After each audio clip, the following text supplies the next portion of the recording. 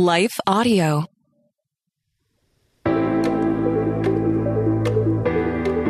Hello and welcome to Kindness Project. I'm Dale. I am Tamra. And we're here to help you tackle ancient truths in everyday settings. Well, the new year is upon us. It is.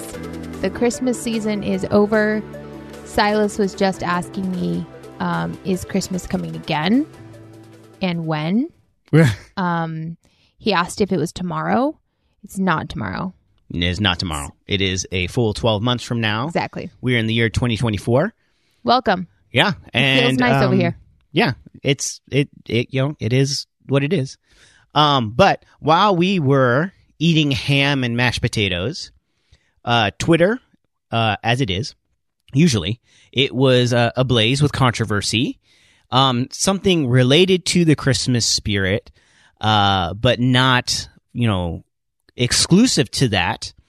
And it was really kind of this interesting conversation that arose relating to Christian depictions of Jesus in artwork. And the conversation, it centered on this article that was published in Christianity Today. And it was titled, How Asian Artists Picture Jesus' Birth from 1240 to Today. And it was written by Victoria Emily Jones, who studies and writes about Christian artwork. And the article, it really explores how the nativity has been depicted by various Asian cultures throughout history, really throughout the last almost millennium.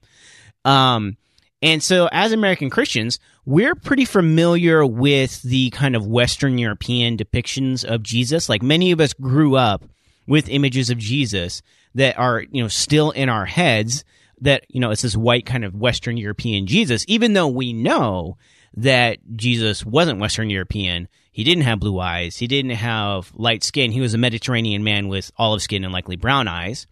So that's just kind of like the artistic rendering that, as Westerners, that's familiar to us.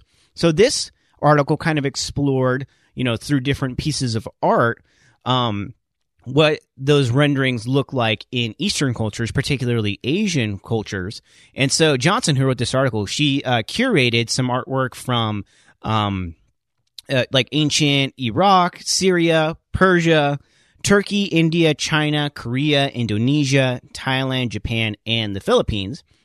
And you can see all these ways that these different cultures throughout time have depicted Jesus, and particularly the nativity, is what this article was focusing on, kind of through their own cultural lens and with their own cultural adjustments. And so as I came across this article, I thought it was this really cool kind of art history lesson when it comes to the nativity.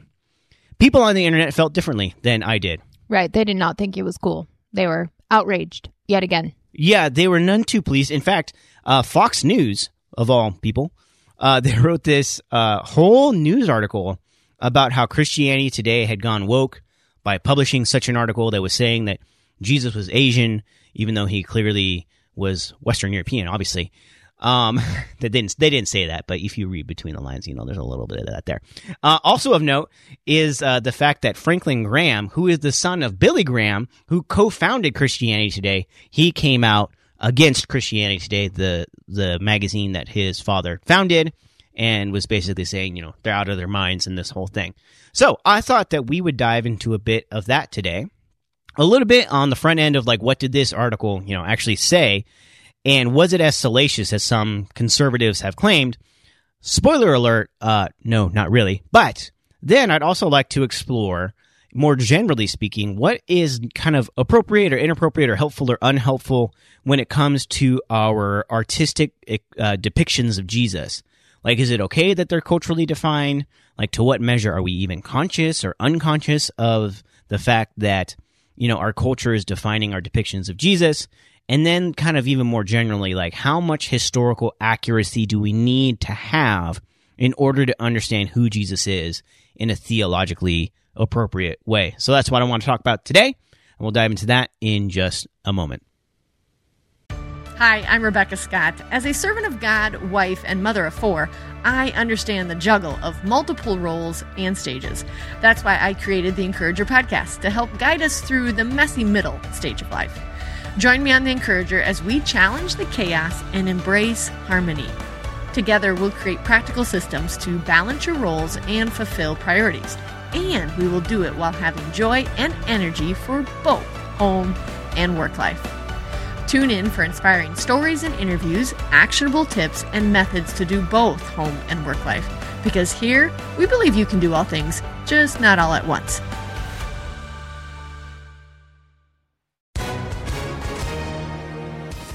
Hi, everyone. If you've been injured in an accident that was not your fault, listen up. We have legal professionals standing by to answer your questions for free. Call now and find out if you have a case and how much it's potentially worth. Call 800-497-4410.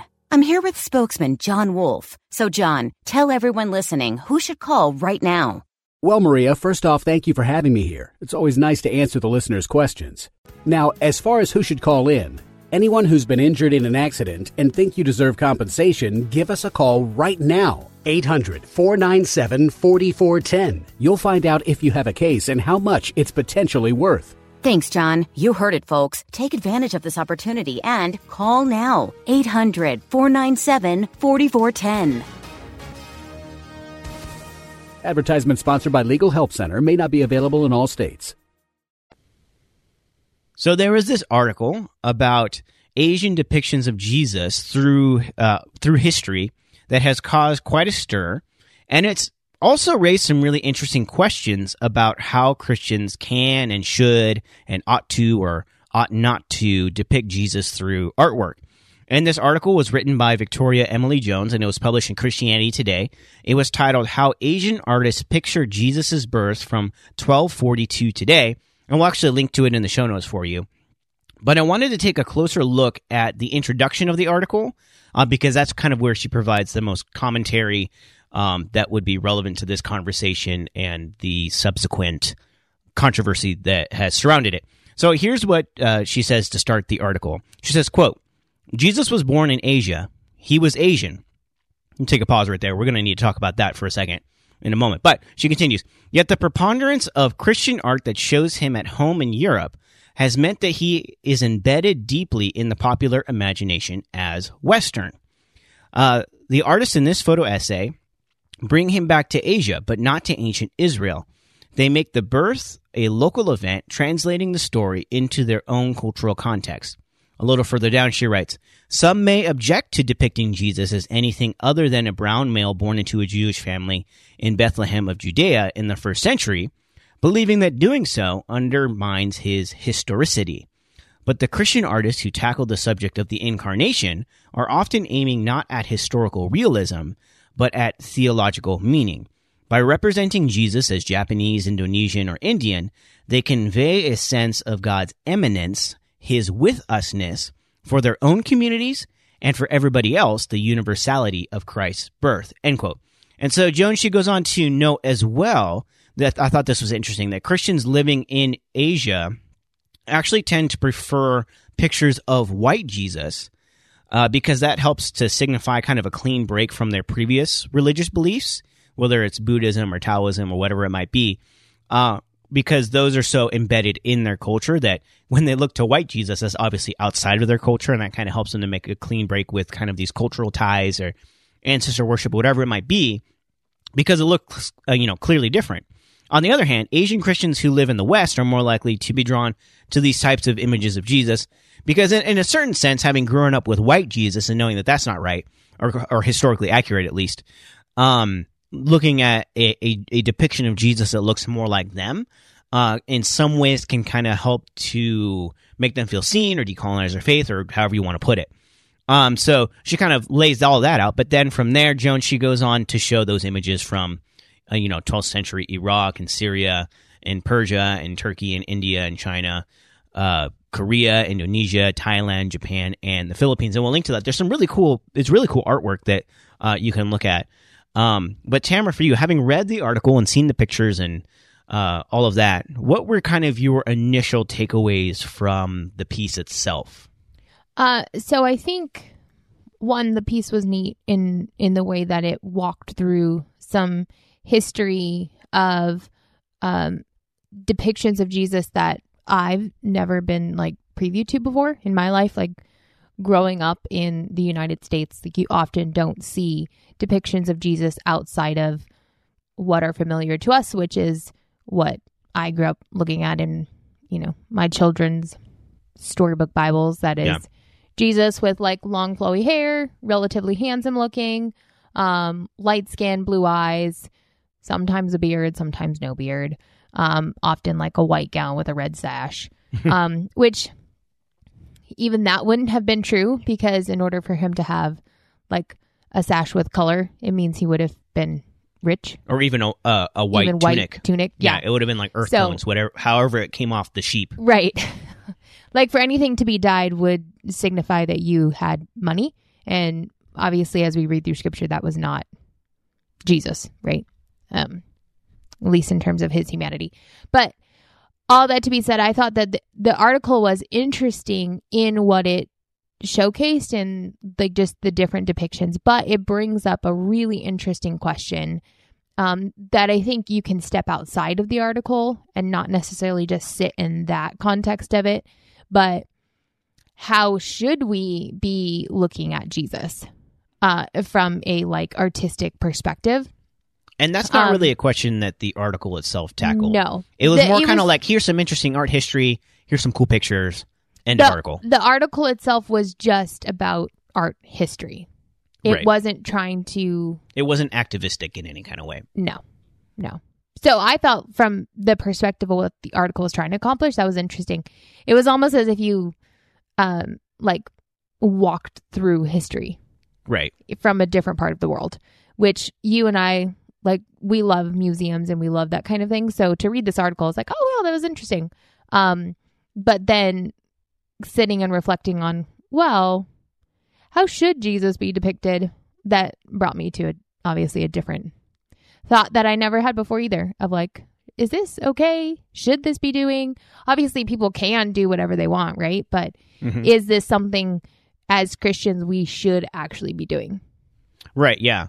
And according to the critics of this article, absolutely not. Right. And so there were some people that got upset that this piece of art history was on the internet. So one commenter, who was quoted, I think, in the Fox News article, which we'll link to that in the show notes as well, he said, "Did you guys read the Bible?"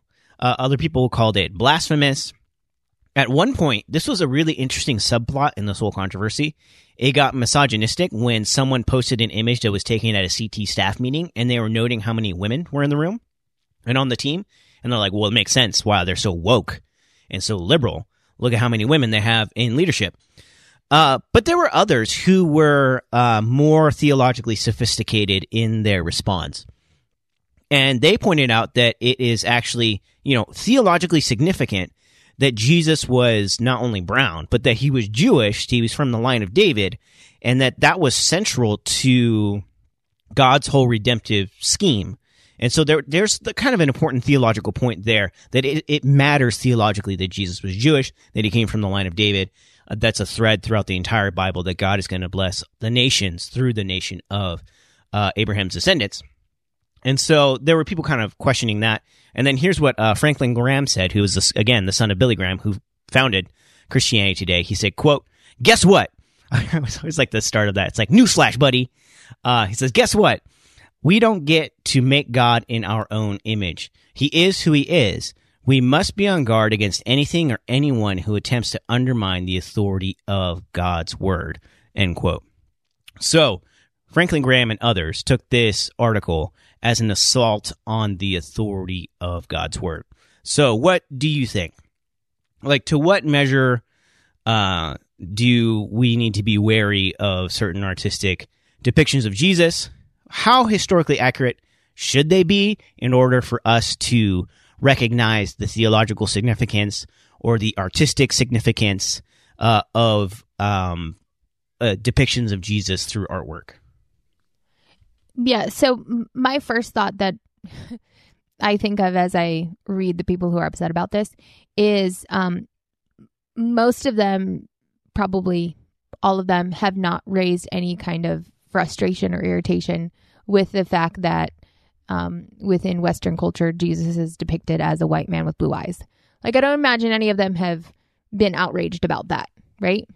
Right. So they're just... I mean, to be fair, sometimes he has hazel eyes, okay? But I don't know, just the double standard of...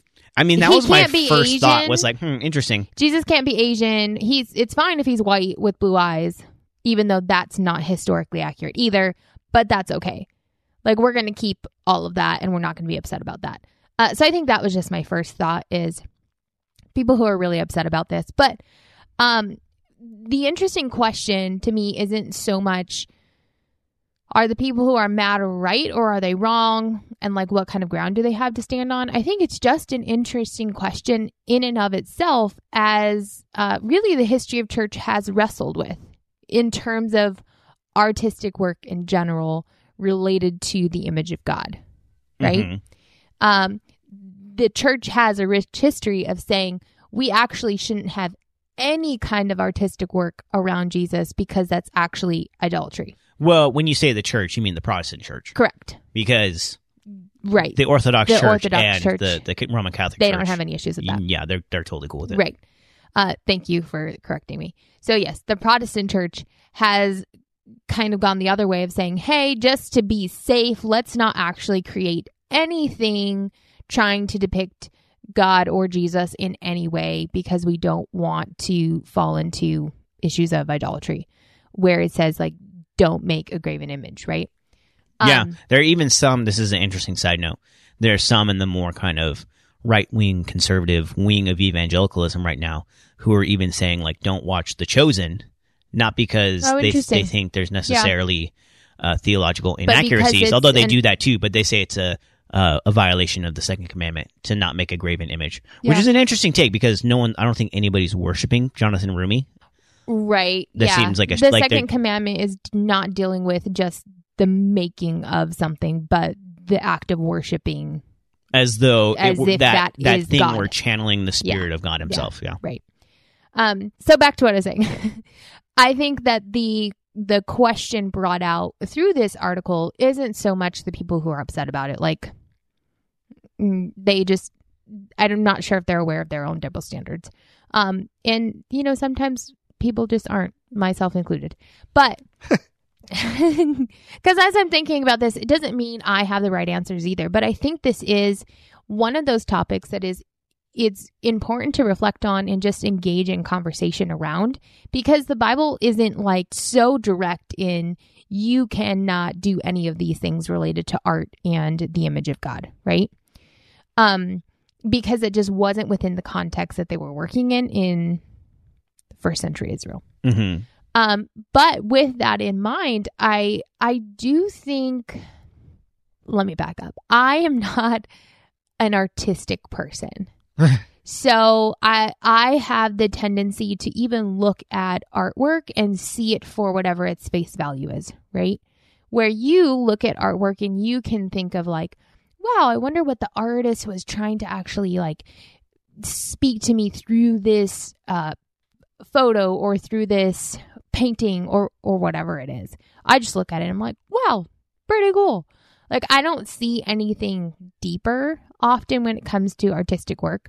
So when I think about this particular topic, my mind immediately is like, no, we should depict Jesus as he is, because he came in the flesh.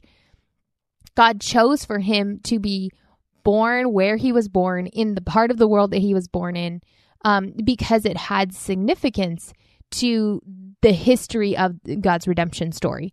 And so for the sake of continuing to be true to that, I think we do need to have even artwork that depicts Jesus for who he truly was on this earth in terms of his humanity. Mm-hmm.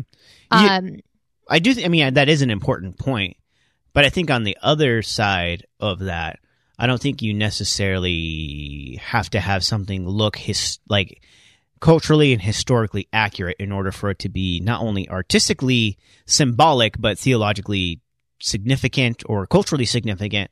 Like, even think about like the Da Vinci's The Last Supper, that was made he painted that in the 1400s, something like that, right? Which would have been like 200-300 years after the creation of what we see as the common depiction of a white Jesus, mm-hmm. who was modeled after, I think, 11th and 12th century British kings. So that's where we had the shoulder-length hair and the white skin and the blue eyes.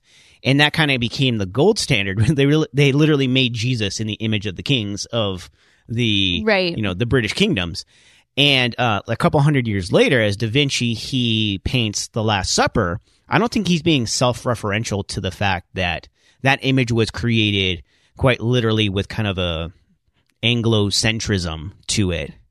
It's just because he was living in that part of the world, and that depiction became so commonplace that you would recognize that that's who Jesus is. It's a white dude with long hair. You put a little halo around his head. It's Jesus.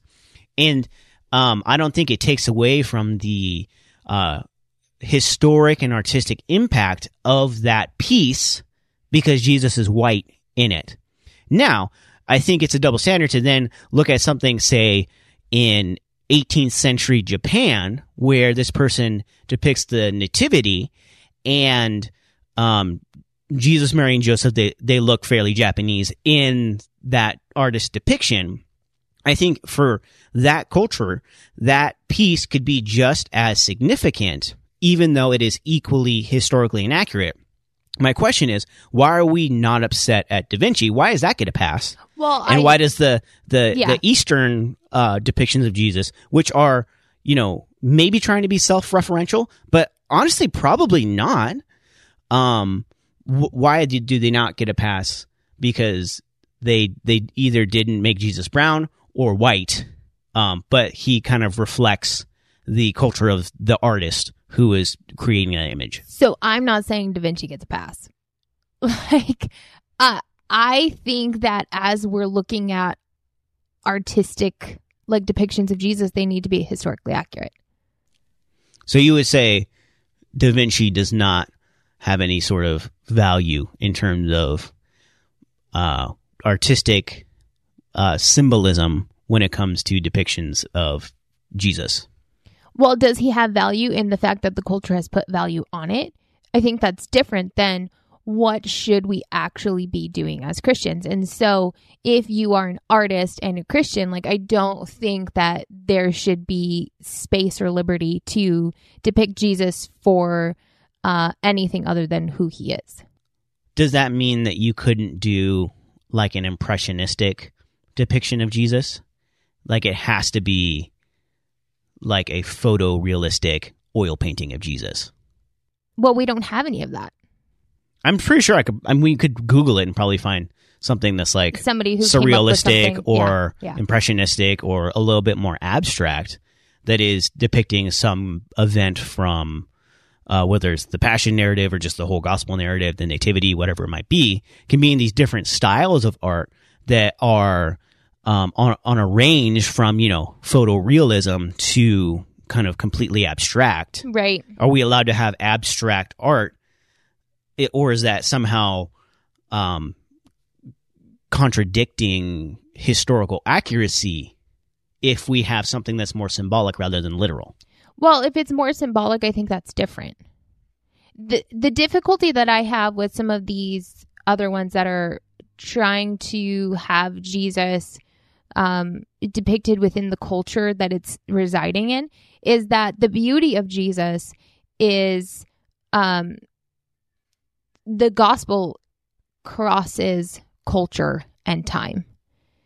And so I think of even other world religions, right, where you don't necessarily see this happening with other world religions. Mm-hmm. They are very much stuck within the culture that they existed in, and the followers have to kind of navigate to that culture in many respects, right? Right. So I know that Christianity is different in the fact that it crosses those things, but God chose to send his son through a very specific culture and in a very specific time. And I think as we work through what does it look like to just depict Jesus in any which way we choose, there are parameters that we have to operate within. Because God himself placed those parameters in the fact that Jesus came in the flesh. Yeah, I would say, as though, a Jewish man. Yes, I would. That's true. Are we going to now just depict Jesus as a woman? No. Where there are parameters that we have to operate within. Yeah, but I think a painting is substantively different than a theological treatise. So Because if it's a are you theological okay- treatise, I want you to make sure that you've, checked Right. all your historical data and things like that. But if it's artwork and you're trying to convey an idea about Jesus, I think there's a little bit more wiggle room where I wouldn't consider it, theologically disrespectful or irreverent or wherever it might be if it's not depicting historical accuracy so much as it is theological significance of a certain aspect of who Jesus is. So Obviously, then- you can't represent all of who Jesus is in a single painting, but if you're Certainly. zeroing in on a certain aspect of him Right. through artistic expression, I think there's room to be artistic rather than because then we're just not being creative. And we're not allowed to be creative when it comes to our exploration of creating images and artwork that are evocative, that point us to wonder in relation to who Jesus is. We're just not allowed to do that, because there's some Christians that say you shouldn't do that. There's some certain strains of Protestantism that said no oil paintings. I don't care how photorealistic it is. I don't care how historically accurate it is. Right. None. We're not allowed to look at any of that stuff. And I would be more of the mind that let's explore that creativity. Obviously, we're not going to bring it into necessarily a formal worship setting or elevate it to icon status. I'm not, into the iconography and stuff like that. But I think insofar as artwork helps us to experience things in different ways that are significant truths that are conveyed to us sometimes in a non-literal way. Right. I think that there's value there. So then are you okay with this artwork depicting Jesus as a female? I'm not sure. I think at this current juncture, that would be a very political thing that somebody's doing. Yeah. I think that there's a whole agenda that's with that. Whereas I think when you look at a 16th century Japanese depiction of Jesus, it's not as self-referential as someone today depicting Jesus as a woman would be, if that makes sense. Yeah. I don't think I'm as comfortable with leaning into the artistic expression, as you're phrasing it, with a depiction of Jesus. Because then what are the boundaries you're allowed to operate within? And then who sets those boundaries, right? Obviously, like I said earlier, anyone can create anything they want to and say, well, hey, this is Jesus, right? But at what point are we tethering that back to truth? And what point are we actually saying no, this is truly who Jesus is because of what we find in Scripture and what we see in Scripture, that this is an accurate depiction of Jesus, because that is necessary that we actually hold to that, versus even a non-believer can create anything they want and say this is Jesus. Well, I think what you're speaking to is the need within the church to have people who are contributing their gifts to the community of the church in their own unique way. And I think we need really good biblical scholars. We need really good theologians. We need really good, expositors of the text. And we also need really good artists. And the thing about art is that it always pushes the boundaries. Right. Good art does. It invites you to think in new ways. And so I think the checks and balances within the church are, that's an important conversation to have as our art is being put forward and then, can be analyzed by, people like us who are going to have a whole podcast about it. But, to kind of get to the kernel of the truth, but then appreciating the artistic rendering, but then pulling it back to historical accuracy and biblical authority and all those kinds of things. Yeah, I think that some of the issues I have with the different artistic expressions is that it then can convey Jesus can be anything you want him to be. He can be anything that speaks to you in that moment. And that's so much like the philosophy of our current culture is whatever makes you happy, whatever makes you you become back to the center. And so if we're depicting Jesus as whatever we see him to be, whatever, angle of Scripture we're trying to put him into that best resonates with me, I think we just get into some shaky territory. And again, maybe because I am not as artistically inclined, to me it feels more Like, I don't even know why we need to do that. Mm-hmm.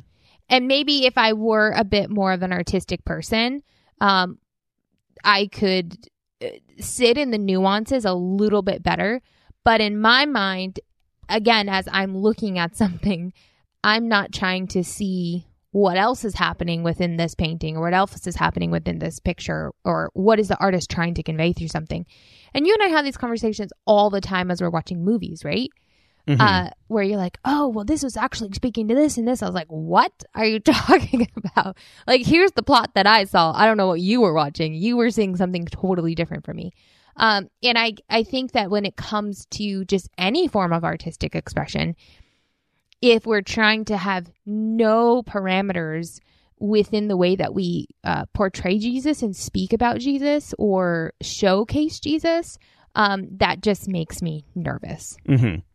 It's interesting what you just kind of that analysis you just gave is that we're speaking specifically about these kind of Asian depictions of Jesus from these various Asian cultures across history, is that you kind of highlighted issues that would arise in these Eastern works of art, but through the lens of what is a problem for Westerners.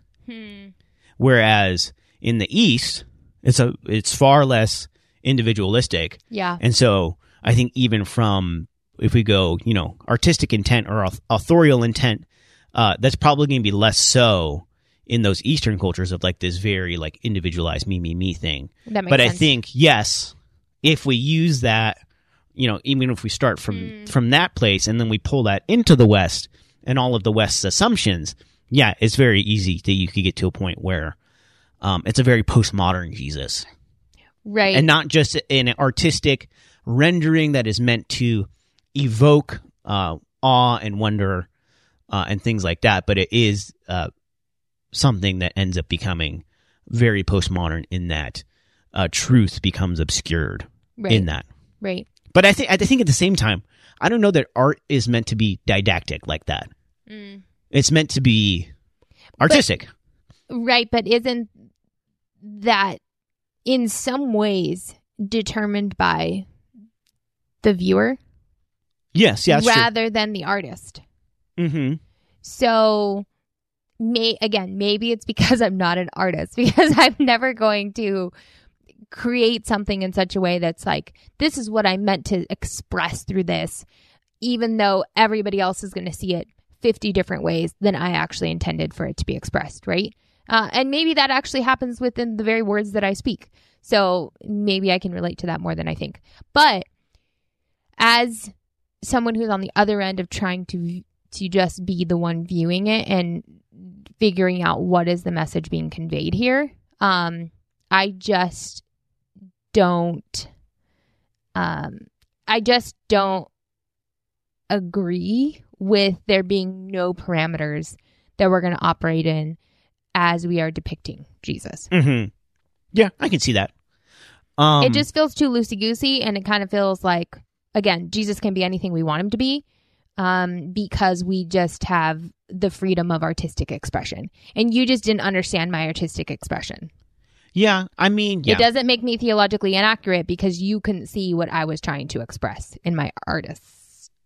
Yeah, and I think that's where we let artists be artists and theologians be theologians, and then let them cancel each other out on the fringes of what that might be.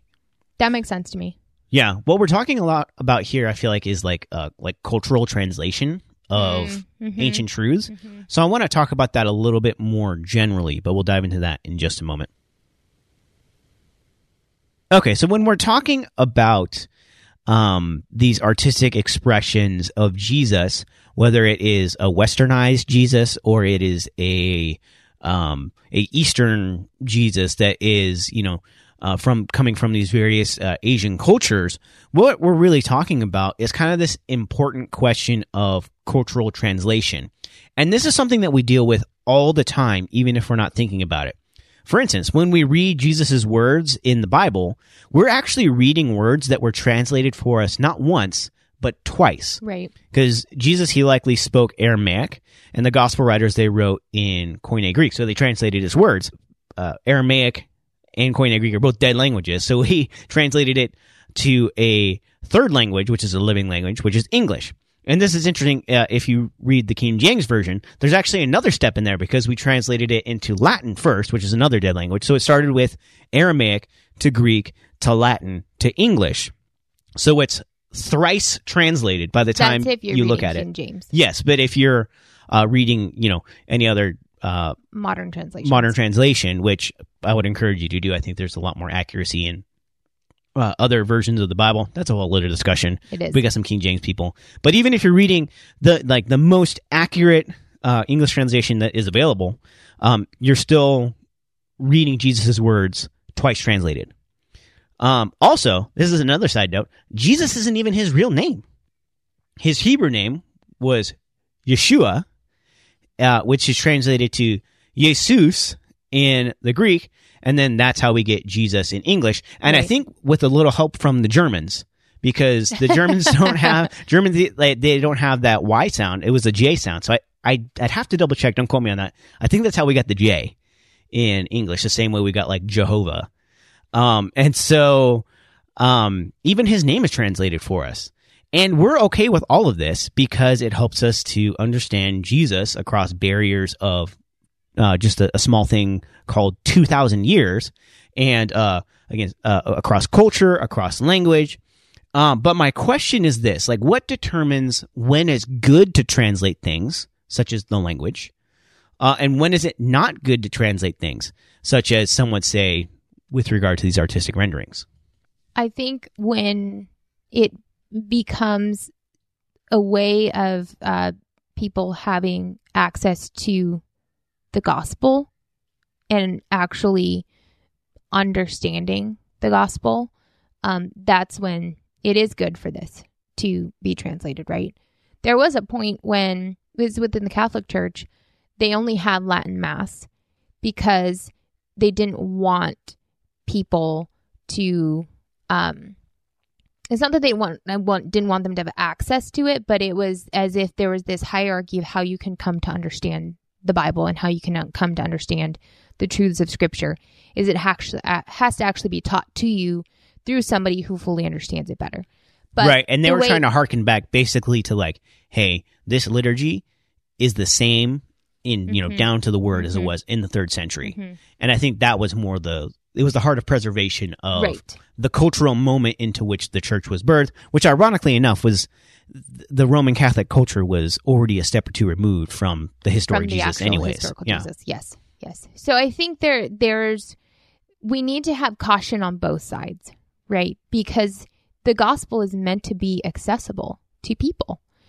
That's even a lot of what you're seeing within the New Testament is Christianity began to grow not within just the Jewish community, but it was actually within the Gentile community that the gospel was then taken to the Gentiles and to the world, right? Like that was the whole goal of the gospel. That's what Jesus said his redemptive plan was going to come and restore the world, not just within the Jewish community that he was born into, that his disciples were part of, but then you had somebody, Paul, who then began to take this to the Gentiles.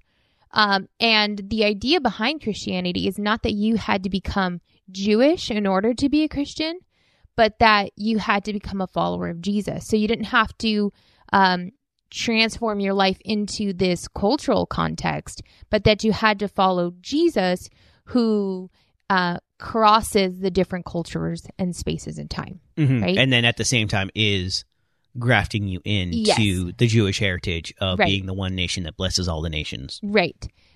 So back to the original question that you're asking is, what is it okay to like take elements of things to make them easier to understand within different cultural contexts? I think as it comes to the actual redemptive plan of Christ, that is meant to actually cross cultural barriers in a way that you can access it from a way that's understandable to your own culture.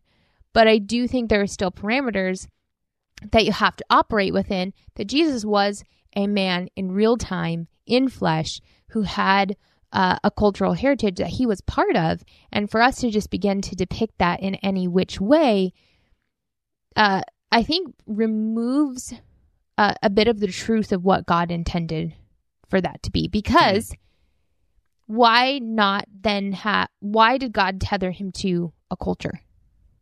Right. Why put him in a very specific time in like the history of our world? Well, because you couldn't enter into humanity without entering into culture. Well, I mean, he's God. He can do anything he wants to, right?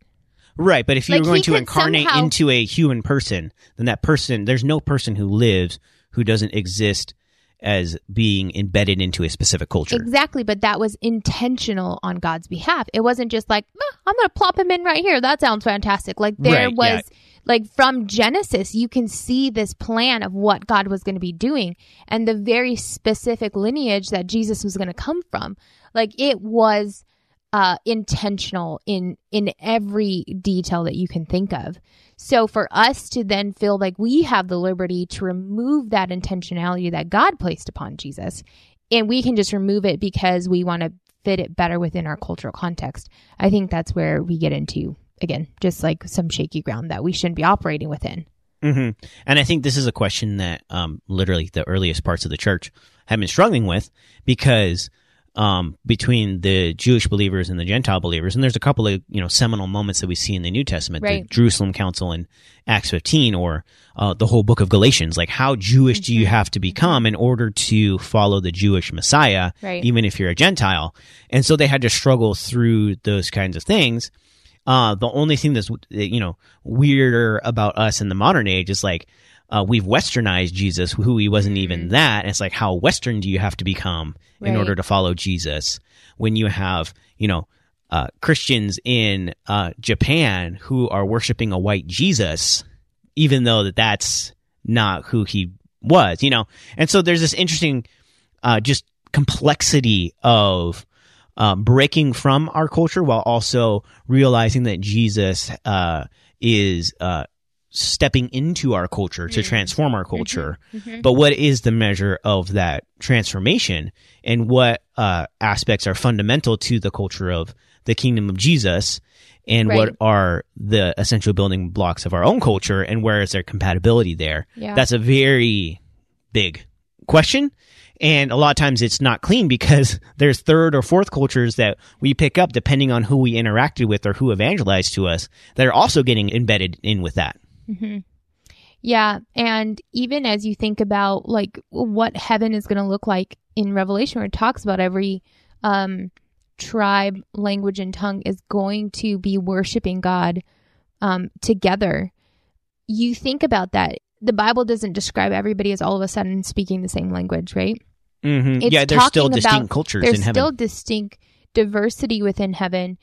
And so that is a good thing, instead of everybody trying to become one specific culture. It doesn't mean that we all need to become Jewish, right? Mhm. That's part of the culture. And again, you referenced that was just a great struggle within the very beginning of the church, is the question of, well, do they need to be circumcised in order to be Christians? Because within the Jewish culture, you have to be circumcised, right? And then we see, no, you don't have to be circumcised. But that's just one very specific example that is a cultural moment that says, no, you don't have to do that in order to be a Christian. But there is a part of Jesus' culture that is within the DNA of Christianity itself. Mm-hmm. Yeah, and so I think to a certain measure, we do have to become students of first century Right. Judaism in order to really understand some of the things that Jesus was saying at their level of nuance. And this kind of leads me into my last question, because it's something that I kind of go back and forth on and struggle with a little bit, is that you and I have a fair bit of privilege when it comes to our understanding of the historical Jesus. Like through seminary training, we know how to translate the original biblical texts, or at A least, little bit. Okay. critically evaluate Yeah. if a specific translation is on, or if the what the interpretive issues are. We can understand that at a pretty granular level. We've also read scholars who have studied contemporary literature to give us cultural insights. into the historical moment into which Jesus, he stepped into. So we have some tools in our tool belt when it comes to, translation or interpretation, that a lot of people, don't have. And so we can evaluate something to see if it's, a poor interpretation, either because it's, misinformed by first century Jewish culture, or it is failing to recognize the influence of its own cultural assumptions on, coming to bear on the text. Most people don't have that. Most people have maybe a study Bible, very little academic theological training, if any, and they're just trying to read the Bible and connect with Jesus, but they can't read Koine Greek. They can't read Hebrew. They don't understand any Aramaic. They don't have a lot of archaeological knowledge of what was going down in Palestine in the first century, but they just have their study Bible with the little footnotes and stuff, and they're just trying to connect with Jesus. So my question is this: how do we strike a balance between a theological gatekeeping, some of which is absolutely necessary? Mm-hmm. How do we balance that, though, with giving as many people as much access to the Bible as possible? So, as we look at Scripture, it's very clear on first tier things, right? It's clear on matters of salvation. And so I think as we try and frame what is it that there should be some theological gatekeeping, it's definitely surrounding issues of salvation. Is Jesus the only way? Yes. That is clear in Scripture. Jesus says, I am the only way. But if we're saying, you can just think that's whatever you want it to think. There are some barriers that we need to build in terms of what is it that we are going to be corrective on somebody's theology, and what is it that we're just going to allow grace, because it's not as if just because we have these additional tools in our tool belt that all of a sudden we're going to get it right. Because there are still people who get it wrong, even though they have access to this, higher level of academia, right? Mm-hmm. Because knowing more of God and knowing more of who He is so much more than just having the knowledge in your brain. Mm-hmm. There are people that I have met that have the knowledge, they've studied the language, they can give you the cultural references, they can give you the timeline, they can give you all the history of what was happening in this part of the Old Testament, from a political landscape, from a theological landscape within Israel itself, all of these layers that I don't even know, right? But then you look at them and you look at their lives and you think, I wonder if you are actually following Jesus or you just know a lot about Him. Mm-hmm.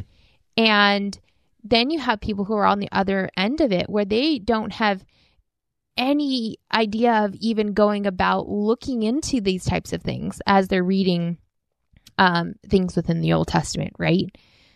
They wouldn't know where to begin of how to, as the phrase that's going around, they wouldn't even know how to do their research because they just are looking at their Bible and they're praying for the Holy Spirit to move. And that's the part that we have to remember, is the Holy Spirit is the one who brings the revelation.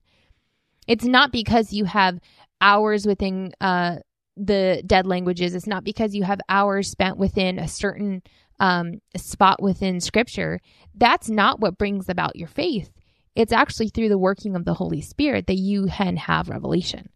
So I think we have to And I think the Holy Spirit can work through a bad interpretation of the text. Absolutely. In order to bring about something spiritually fruitful, which I think is where I struggle a little bit, because I'm like, you arrived at a correct answer, but the method there was it's going to, fumble you up in, 8 times out of 10 on something. So it's where do you intervene with that? A lot of times I feel like, for the most part, I'm not apt to jump up and correct people all the time. No, because even though I have a greater understanding of but that of also certain things. Feels a whole lot more like Pharisees and Sadducees to me. There's this level of arrogance because you have some kind of additional knowledge that is inaccessible to somebody else. And that really is a privilege. The fact that we've had the opportunity to go to seminary is not everybody's common experience. And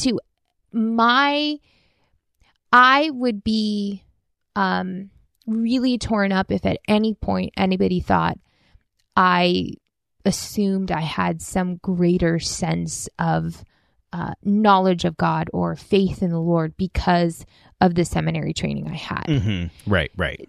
Forever, if anyone were to ever think that I held that over, like, oh, you can't access God in the same way I can. Right. Understanding Hebrew isn't the same thing as being spiritually mature. Right. Yes, because I've met plenty of people in seminary that I'm not quite sure. I'm like, dude, you're pastoring a church right now? God bless your church. Well, help them. You know what's interesting is it takes me back to, I think what it says in James is like, you will face trials and tribulations, and that will bring about perseverance and then endurance. I think that's like the order in which it goes. But there's something about walking through darkness in your life that brings you closer to Jesus. And there is no amount of books you're going to read. There's no amount of Old Testament that you're going to translate and verbs you're going to parse out. There's no amount of that study time that is going to give you the same fruit as walking through those dark times and finding Jesus in that place with you. Mm-hmm. And I think that is what really is the heart of the gospel anyways. Because who were the people following Jesus? They were the ragtag. They were the fishermen. Like, these were not the educated people within the community. Who was Jesus calling out all the time? The Pharisees and the Sadducees, the educated people within the community. So I think we have to continue to hold that intention and keep that in mind, is Jesus came for people who maybe aren't in that place of life. Jesus came for the people who are willing to lay down their life for him, to follow him, and to surrender everything to him. And that doesn't mean you have to have degrees. That doesn't mean you have to have gone through whatever number of trainings. It just means that you have to have a heart that's surrendered to him. And so the question going back to gatekeeping, like, we're not the gatekeepers. Like, I don't think God ever intended for us to be the gatekeepers. I think to continue to point people back to it as you think of leadership and shepherding and a pastoral position, sure. But that's more of guiding people rather than it is like slapping them on the head with scripture. Right, yeah. I mean, I was meaning gatekeeping in the most neutral sense of the term. Oh, okay, sorry. Like, there is a gate that we need to keep. Oh, to I always keep people think from of gatekeeping, and I'm like, I am the one who stands at the gate. Yeah, I think that's more of like I think it's and I more have of a sword, and I will curtain. chop your head off if you don't. Well, I don't know where that's coming from. I don't know. But yeah, the either. term gatekeeping has taken on a negative connotation in a lot of spaces. Yes, but I mean, in the most general sense, like, how do we help maintain safe parameters while not doing all the negative things of gatekeeping? And just to make it, as practical as possible. Like, for me, like, if someone's like talking to me and they say, the way that God's moving in their life, or just something that's truth that's been important to them, and the way that they arrive at that is through some really poor biblical hermeneutics and biblical interpretation, but they arrive at a spiritually fruitful place. Typically in that moment of that conversation, I'm going to receive what the spiritual goodness that they have arrived at, and I'm going to overlook the hermeneutical peccadillos that I noticed when they were, getting to that process. I think at the same time, and this is a little bit controversial, I think there is something that is maybe not the most theologically safe about the whole culture of me, Jesus, and my Bible and my quiet time. I think that, I'm not against quiet time, but I think that we always need to be reading the Bible in community, meaning that we're listening to other voices right, who are also reading that, whether those are other trusted voices in our small group, whether it is commentaries. There's so many Bible commentaries that range from, just really kind of layman's interpretational tools to, just the most academic, boring down to like the participle and the Greek kind of thing. There's so many resources out there. There's the resources of the people in our churches. I think we should always be reading in community, and that's going to act as natural gatekeeping. And it's going to train us to look at Scripture in a certain way. If we have good, faithful elders and pastors who know how to handle the Word of God, which is, a requirement of being an elder, then I think that that's going to push us, in the field of play, so to speak. And even scholars disagree over the most minute details of interpretive challenges, and there's plenty of them. But we can kind of get on the same trajectory together. But we have to be doing that in community. Well, I mean, that's all the New Testament's about, right? Is faith in community, is the church itself, is the building of the church. And the building of the church is the body of Christ. So, yes. Yes. And yes again. So yeah. And yes, 1,000 times more. There is harm that can be done if you are only understanding your faith of you, Jesus, in your Bible. Yeah, because it's kind of like, which Jesus? What version of Jesus? Well, which kind of gets us back to the whole beginning part of this conversation. Right. Because it's almost as if it's whatever you think the Bible is saying in that moment of time. Right. Based on wherever your head is, right? Mm-hmm. Again, the Holy Spirit can work in supernatural ways, and he does do that often. But there is a great benefit to growing your faith and living out your faith and understanding your faith within the context of community of believers. And that's, to me, it's like, that's exactly what Jesus wanted you to do. It's very much a Western worldview to view that as you, yourself, and your Bible. Yeah. And so, even in our Western culture, there are cultural things that we need to be aware of in terms of the way they're going to bias us. And so, as we look, to Jesus, he both transcends culture, but then he intersects with culture. He transforms culture. He indigenizes to culture. And I think there's two things that can be true at once. On the one hand, Jesus, he came within a specific cultural and historical moment, and he entered into human history, in a specific moment, within a specific culture.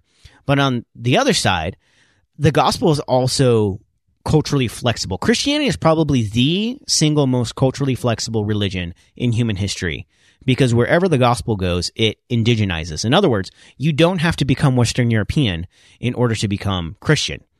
And that's a beautiful thing. At the same time, we always have to be aware of our own cultural assumptions and the way that they may be creating blind spots for us in just understanding certain aspects of who Jesus is and who he wants us to be. And those can be really hard to identify, especially when it's within your own culture, because we tend not to think of our own culture. It's just kind of like a fish doesn't think about the water that it's in. It's much easier to see the cultural blind spots of other people in other cultures, but it's not as transparent to us in our own culture. So we just need to be intentional about that. We're not always going to get that right. And it's going to be kind of a messy process in that. But even still, I think there's grace for that. Because as we're striving to discover the real Jesus together, he's carrying us along the whole way, and he's always going to meet us wherever we are in our journey of understanding him and understanding our own culture and how those things intersect. Thanks for listening to the Kainos Project podcast. Thank you also to our partners at Life Audio.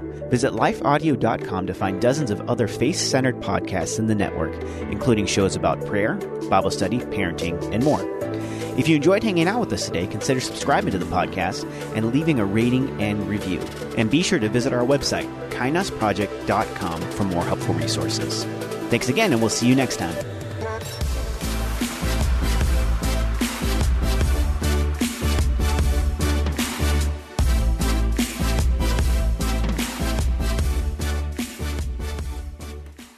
Finding uplifting news in today's headlines is often like searching for a needle in a haystack. At the Story Behind podcast, we believe in the power of finding heartwarming tales and are happy to share empowering stories with you every week. Hear about how Steve Harvey surprised a dying man on Family Feud with $25,000. Get inspired by the note a waitress received from a patron dining alone. And even hear about how one VIP passenger made a hardworking pilot get emotional before his flight. To start listening to the Story Behind podcast, visit lifeaudio.com or search Story Behind on your favorite podcast platform.